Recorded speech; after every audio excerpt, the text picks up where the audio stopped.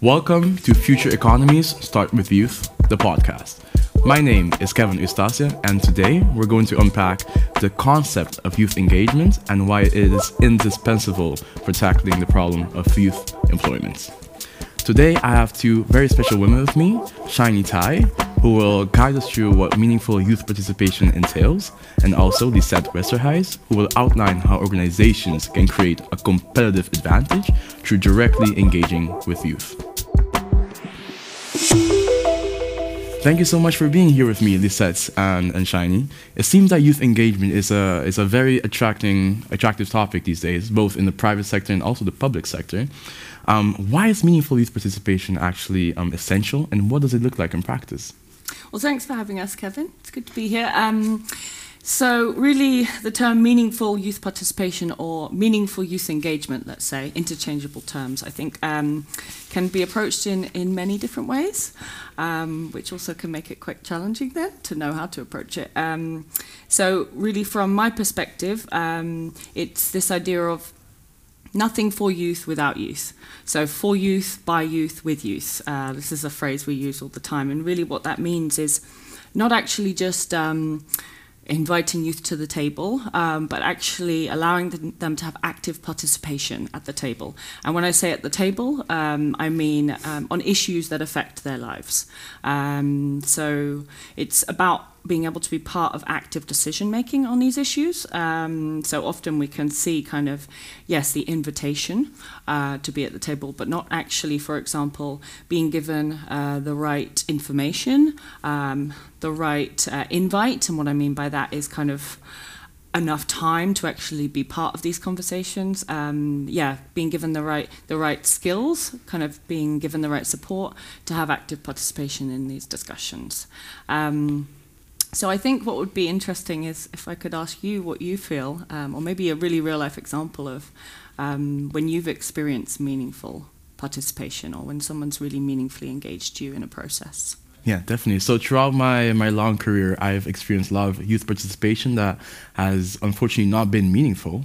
But ever since I started as a member of the Youth Advisory Committee of the Ministry of Foreign Affairs, I realized that youth participation can be really meaningful, and people just have to open up and open the door for young people. So I feel like, as you said, having a seat at the table and not just being there, but also having access to decision making, having access to the right information, and having access to be part of the team. And I think that is what makes meaningful youth participation essential, and that's what I've been experiencing lately.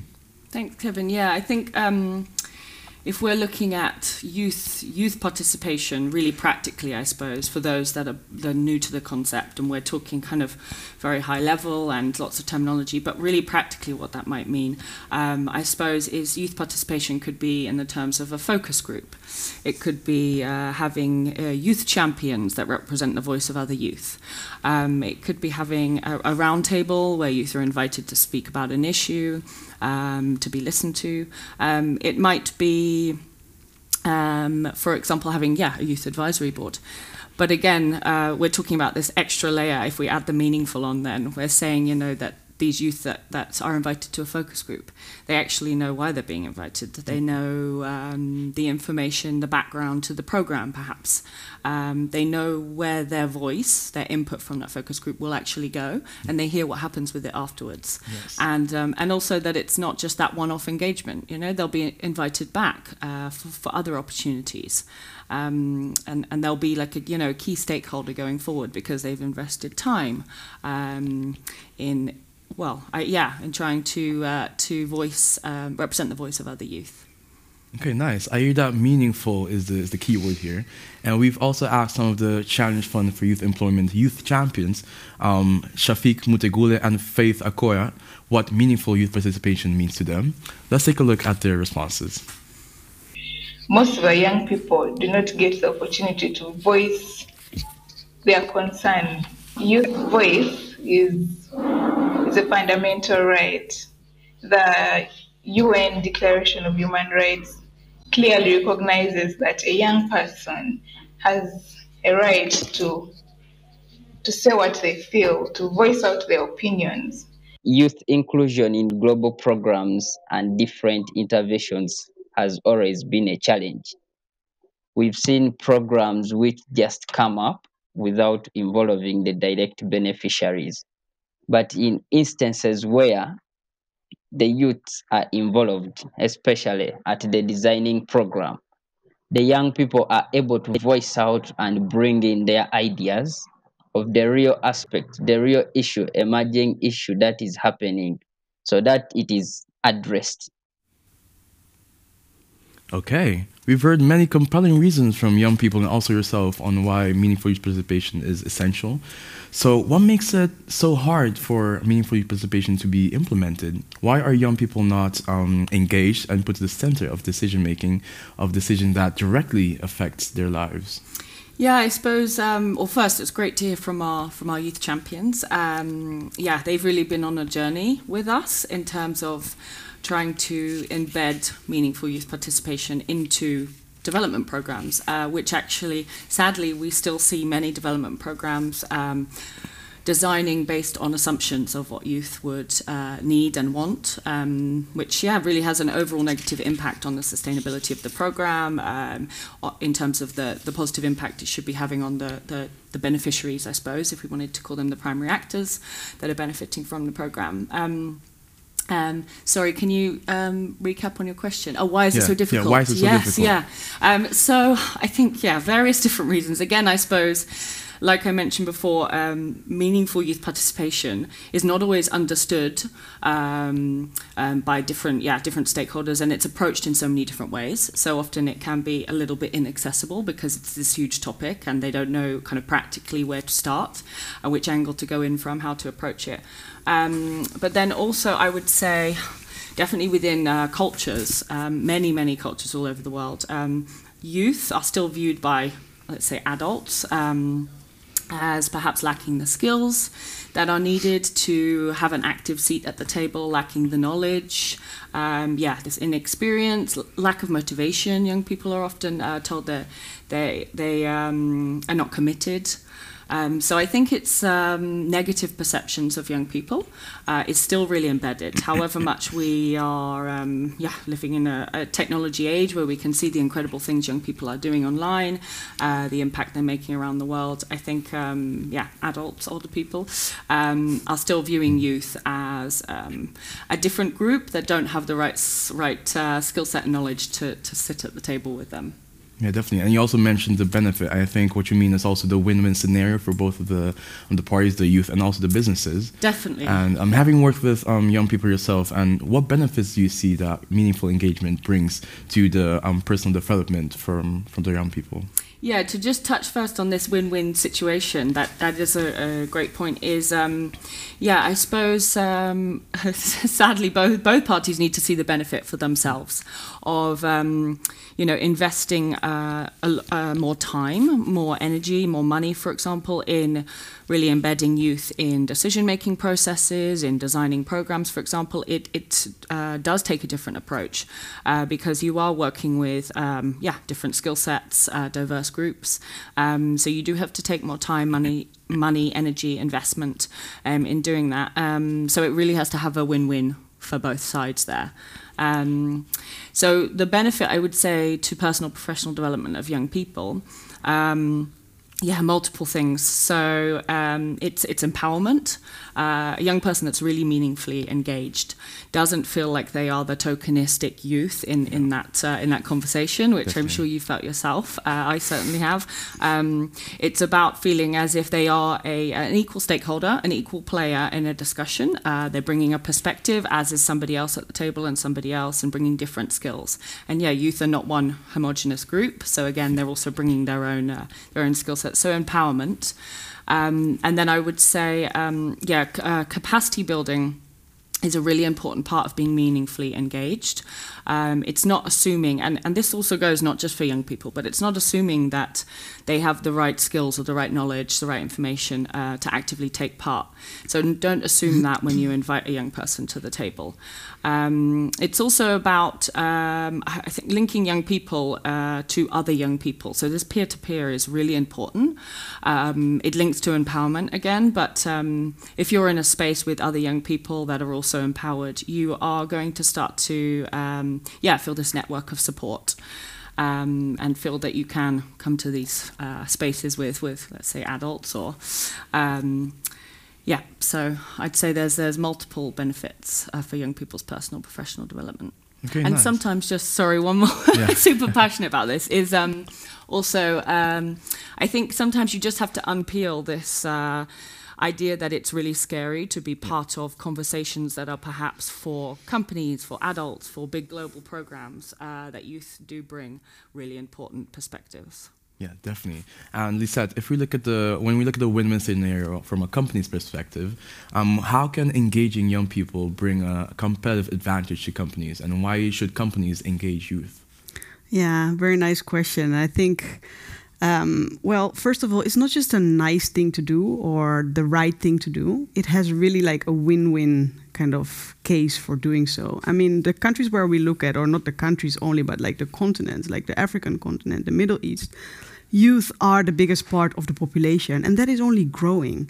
So it's not a matter of like, oh, it's a right thing to engage the young people only for that person. It's really win-win, because ultimately, if you want to create that competitive advantage, it's about intentionally looking at the group, understanding them, and then figuring out, how can I bring the best out of this group in my company? What do I have to adapt? What have I been doing for 10 years or 20 years? And if I want to bring the best out of this specific group, what can I adapt in order to, make sure that, I run a profitable business, but through making sure that really creating that win-win, bringing the skills out. And often what we say when we talk to companies, we talk about, we explore with them, would you be interested in kind of boosting your youth-centered thinking or your youth-centered design of how you run your business? And that really goes beyond like working with youth by default. Often we hear, oh, by default of our business model, we work with young people. And that is great, because we want young people to, get into opportunities. Like we said, they are the current, the current and the future. But it's also, really like intentionally reaching out, like Shiny mentioned, like intentionally setting up sessions to discuss things with you, intentionally like visiting, intentionally interacting, intentionally like thinking about the group and setting up those interactions. So being youth-centered all in all goes beyond working with youth by default. And also the adaptations that companies can make once they have gathered these insights, they can be large and small. I mean, yes, it can mean that, in order to bring out the best in this group, you may have to change your entire business model, but sometimes it's about small adaptations. For example, companies that we work with, they've been training their staff like through paper-based approaches. But actually this young group, they have been like dropping out, people disappear during the training, and the company asks themselves, why does it happen? When they start introducing like app-based training and then app-based follow-up, all of a sudden there was much more interest. So yes, you have to invest in it as a company, one, to understand it, two, to change it, to adapt how you run a business. But then you can really bring in that new group, and they can do much better for themselves and for you as a company. And I think also ultimately, like I said in the beginning, it's not just a nice thing to do or the right thing to do. It's really essential for business survival, because if you do not understand this group, it's gonna really increase your cost.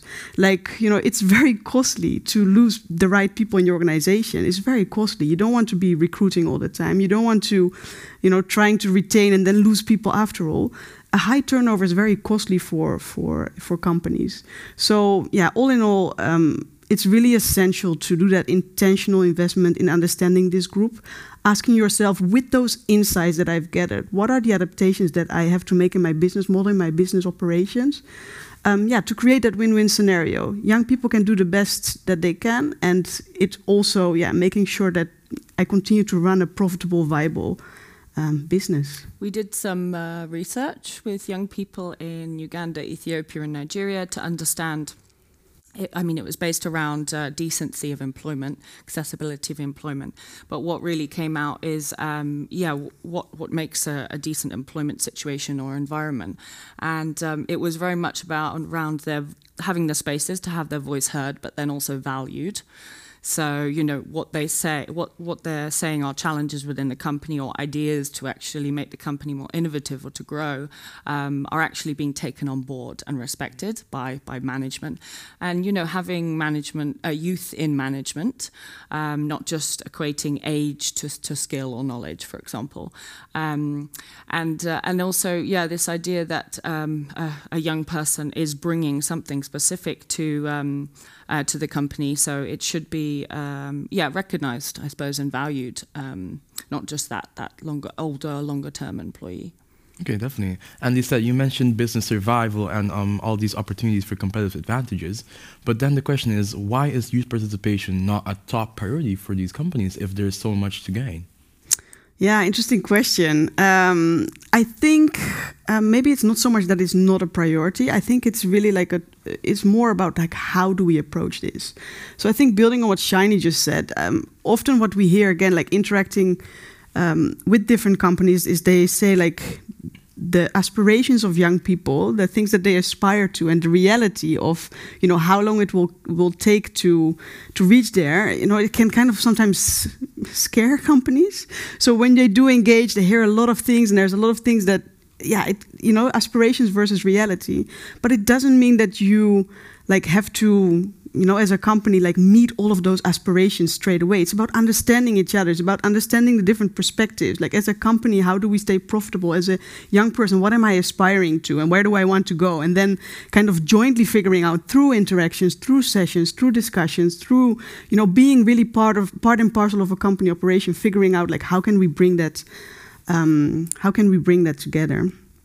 And for us as a team, the conversations that we've been having with companies about how do you become more youth-centered, how do you become more intentional in meaningful youth engagement is around what we call a youth decent work journey. So we really challenge companies to kind of look at a journey of a young person in their company. And it basically starts with the intention of companies to hire youth and young women specifically. There has to be a certain there has to be that intention, like I want to bring, you know, young people into my business operations for different reasons. And then what the conversations that we often have is, okay, start with that engagement. Start with really understanding them. Don't make assumptions about what they are aspiring to in life or what they need. Don't make assumptions about maybe barriers that they're facing or challenges that are there. So, but really, like, you know, go for that interaction. And once that is much more clear, then we talk about, you know, we try and break the journey down with the companies that we work with. So really zooming into how do you attract youth and young women specifically? Can you be more like youth-centered in what you do in those different stages? Can you be more like, for example, use role modeling in your marketing? Can you build in, like, you know, culturally sensitive practices when you do community outreach? Like we work with really different companies working in urban areas, rural areas, community level, different. But so role modeling, for example, can you build that in to show women, for example, like from the right onset as a company, when you start, you know, attracting a new workforce, can you show that young women can actually do this job? From that, then we take companies to a next stage. So how do you select your young people? How do you select your young women? Are your practices actually set up to make sure that they can be successful? Are you being youth inclusive? Do you have young people like in your panel? Do you have young women in your panel? Is it accessible for young people? Sometimes it's like a huge barrier to even come to an interview, right? You have to travel, there's cost involved. Maybe you have your family already. You have to leave your child behind. Like companies sometimes don't, you know, like if you really want the right talent, it's about looking on the young person side and on your own side. Like, do I give, you know, a young person a fair opportunity to bring in that person? And you want the best, like the best talent, right, as a company. So it's about intentionally thinking about that. And then kind of the last stage in the journey that we look at with our companies about how do you retain young people?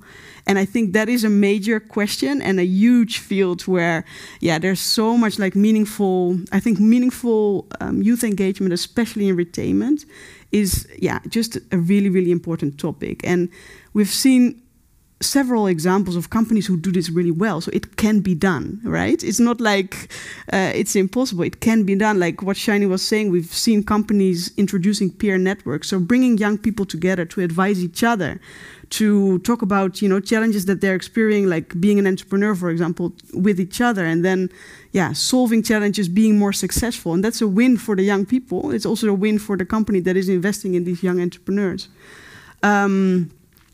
And yeah, also, like Shiny mentioned, youth advisory committees. So where companies said, actually, you know, we need to make sure that youth have a voice. So we are going to invest in introducing that youth advisory committee.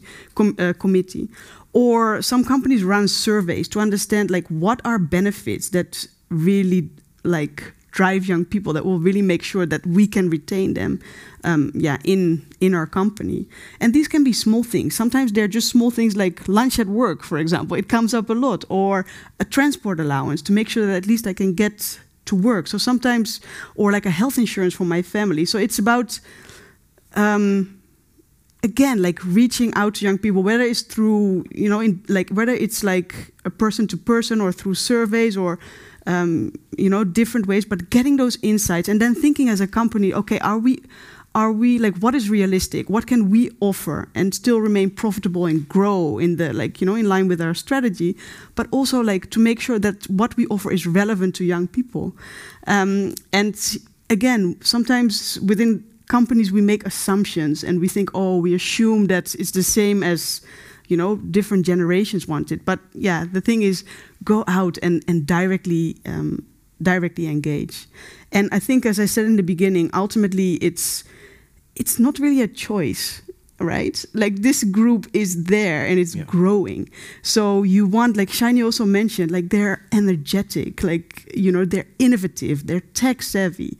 And this is what companies, again, you know, tell us what we see in real life. And it's about that being intentional, investing in the youth engagement, adapting your business practices, and then really creating, that win-win situation.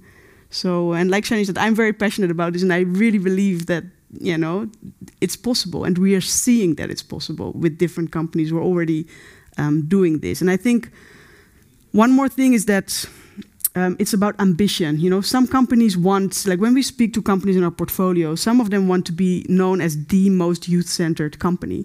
Maybe their entire workforce is youth, and they really want, you know, to drive that as a competitive, like, advantage. Like, that is their thing. But in others, it's like a smaller group in their like entire business operation, so they take smaller steps, and that is fine. It's a journey. It's a journey for young people in companies, and it's also a journey for companies. But start somewhere. Go out and meet your entrepreneurs. Go and, you know, set up a session with, like, the young people in your company, and from there, like, have the dialogue, and from there, take your next steps. You don't have to be, I don't know how you look at that. To link to that, I suppose when we're talking about this win-win, and that, yes, it can be costly, it can take time, but actually, like we're saying, to invest in your, meaningfully engage in your young workforce, and to retain them, have this talented workforce, move forward with your company, to then stay with your company long term is crucial and valuable. And like we said, this youth decent work journey that is from a youth and a business perspective that we've built on based on research that we've done of what a decent work journey really looks like. It's split into building blocks, very simple, very practical building blocks that companies can pick and select simple things that they can do, and those that are more ambitious can, you know, go for the whole youth decent work journey. But it's about just making a small start, investing a bit of time in trying to invest in your talented young workforce.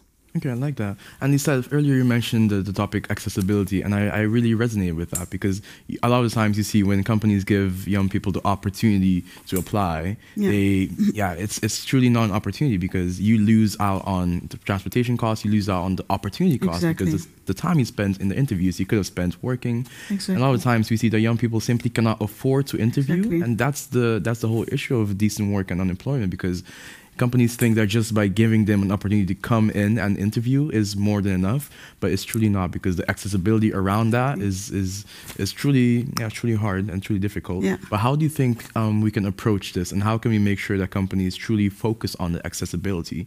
Because sometimes they say that it's not in their benefit to make sure that their applicants are being paid transportation costs or stuff like that. But how do you think we can motivate companies to focus on this? Yeah, it's a good question, and I think again, looking from the youth lens and looking from a company lens. So sometimes, like the environments where we operate, there's a lot of young people for only like very limited opportunities. So yeah, as a business, you can think, I have so much choice. So why would I, spend more in like? But I think at the end of the day, it's about like thinking about that competitive advantage. Like as a business, you want to find the right young person, and what we also often see with companies is that actually they've had a huge turnover. If you ask them about, what do you like about young people, and what are the challenges working with young people, they say the challenges are that they are very flexible. They'll move for any opportunity. Like we've had them in, we've trained them, we've invested time and money in them, and then they've moved again. So I think also then as a company, it's also about asking yourself, so what has been, what can we improve to make sure that we bring in the right young people? So actually it may be that realization of like kind of analyzing what has happened. Like, okay, we've had a huge dropout in this group. Is it only their fault? Is it only youth's fault? Or is there also something that we can kind of do on our side? So I think it's about analyzing what has happened. And also that recognition of like, yeah, if I want to fight the right young person, I have to invest in getting that young person in. And again, it's like in small things. And other things that we also sometimes advise companies is like to do phone interviews, for example. Very simple thing, but have a phone interview first. You call them. That's,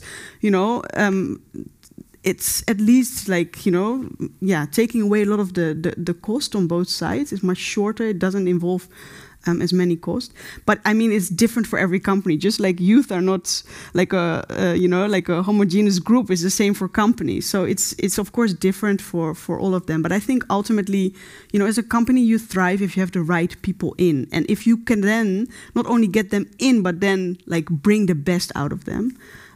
But yeah, back to your question about accessibility, I think it's about that, the realization like we need to find the right young person, and figuring out where they are and what do we have to do to bring them in. But I don't know what you think, Shiny. I think also it's for companies, it's really valuable in those first impressions you create for not just your potential young employees, but also other employees.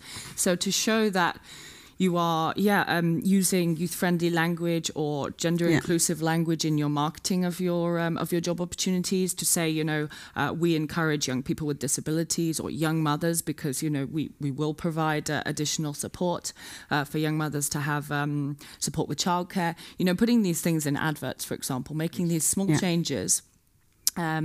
Even just down to the language you use or the pictures you use in your adverts or advertising on youth-friendly platforms, social media pages young people use. It will give this impression to young people that you're a company that are going to invest in them. So that young person's going to invest in you, and will remove this challenge that many of our companies have of retaining their young employees. So this high turnover of young employees is always often equated to, okay, well, a young person is just interested in a slightly higher salary. But that is because they have not been meaningfully engaged within that company. So if you start investing right at the very start, they will say, great, this is a company I want to work for long term. And we have some great examples of companies that have done that, and they have almost 100% retainment of employees, which means 100% retainment of the knowledge and the investment they've done in training these young employees and getting them to understand their business. And maybe one more thing to add around accessibility for young women specifically. Like we know, again, it's so different in the countries where we work with companies, but very often like young women have additional challenges in terms of like accessibility, often due to cultural reasons. What companies often tell us is like maybe young women are not allowed by their families, or to go and access an opportunity. But we've seen very successful, like in our own portfolio, we've seen companies being really successful in like overcoming that by working like with like organizations working in the communities, for example, organizations engaging families, engaging males in the households. And yeah, through kind of building that exposure on what is actually happening in that workplace and how is it a good opportunity to a young woman also specifically. We have seen that also young women have gained more access to employment. And one of our companies, for example, they had really challenges and they really had to, again, like directly engage with young women that they were working with and understand what was the challenge. So they then worked with local religious leaders to really work in the communities and say, how can we make sure that young women have access to employment as well. So even there, like, sometimes we have to go the extra mile as a company to understand. And it's a win-win in the end, because you invest in getting the young women in, but then they are committed and they will really ensure that they bring the best out for the company and for themselves. Okay, so to implement programs for youth, we not only have to work with them, but we also have to enable them to lead these initiatives. And you mentioned going the extra mile, win-win situations, and all these terms that are really important for youth engagement. Thank you so much, Shiny and Lisette, for coming here and shedding a light on why meaningful youth engagement is so important and why it's central in shaping a sustainable, youth-centered labor market, one that is anchored in youth aspirations and provides young people with decent opportunities for economic participation. And what decent means, you'll learn that in the next episode. This was Future Economies Talks with Youth by CFYE, and see you next time.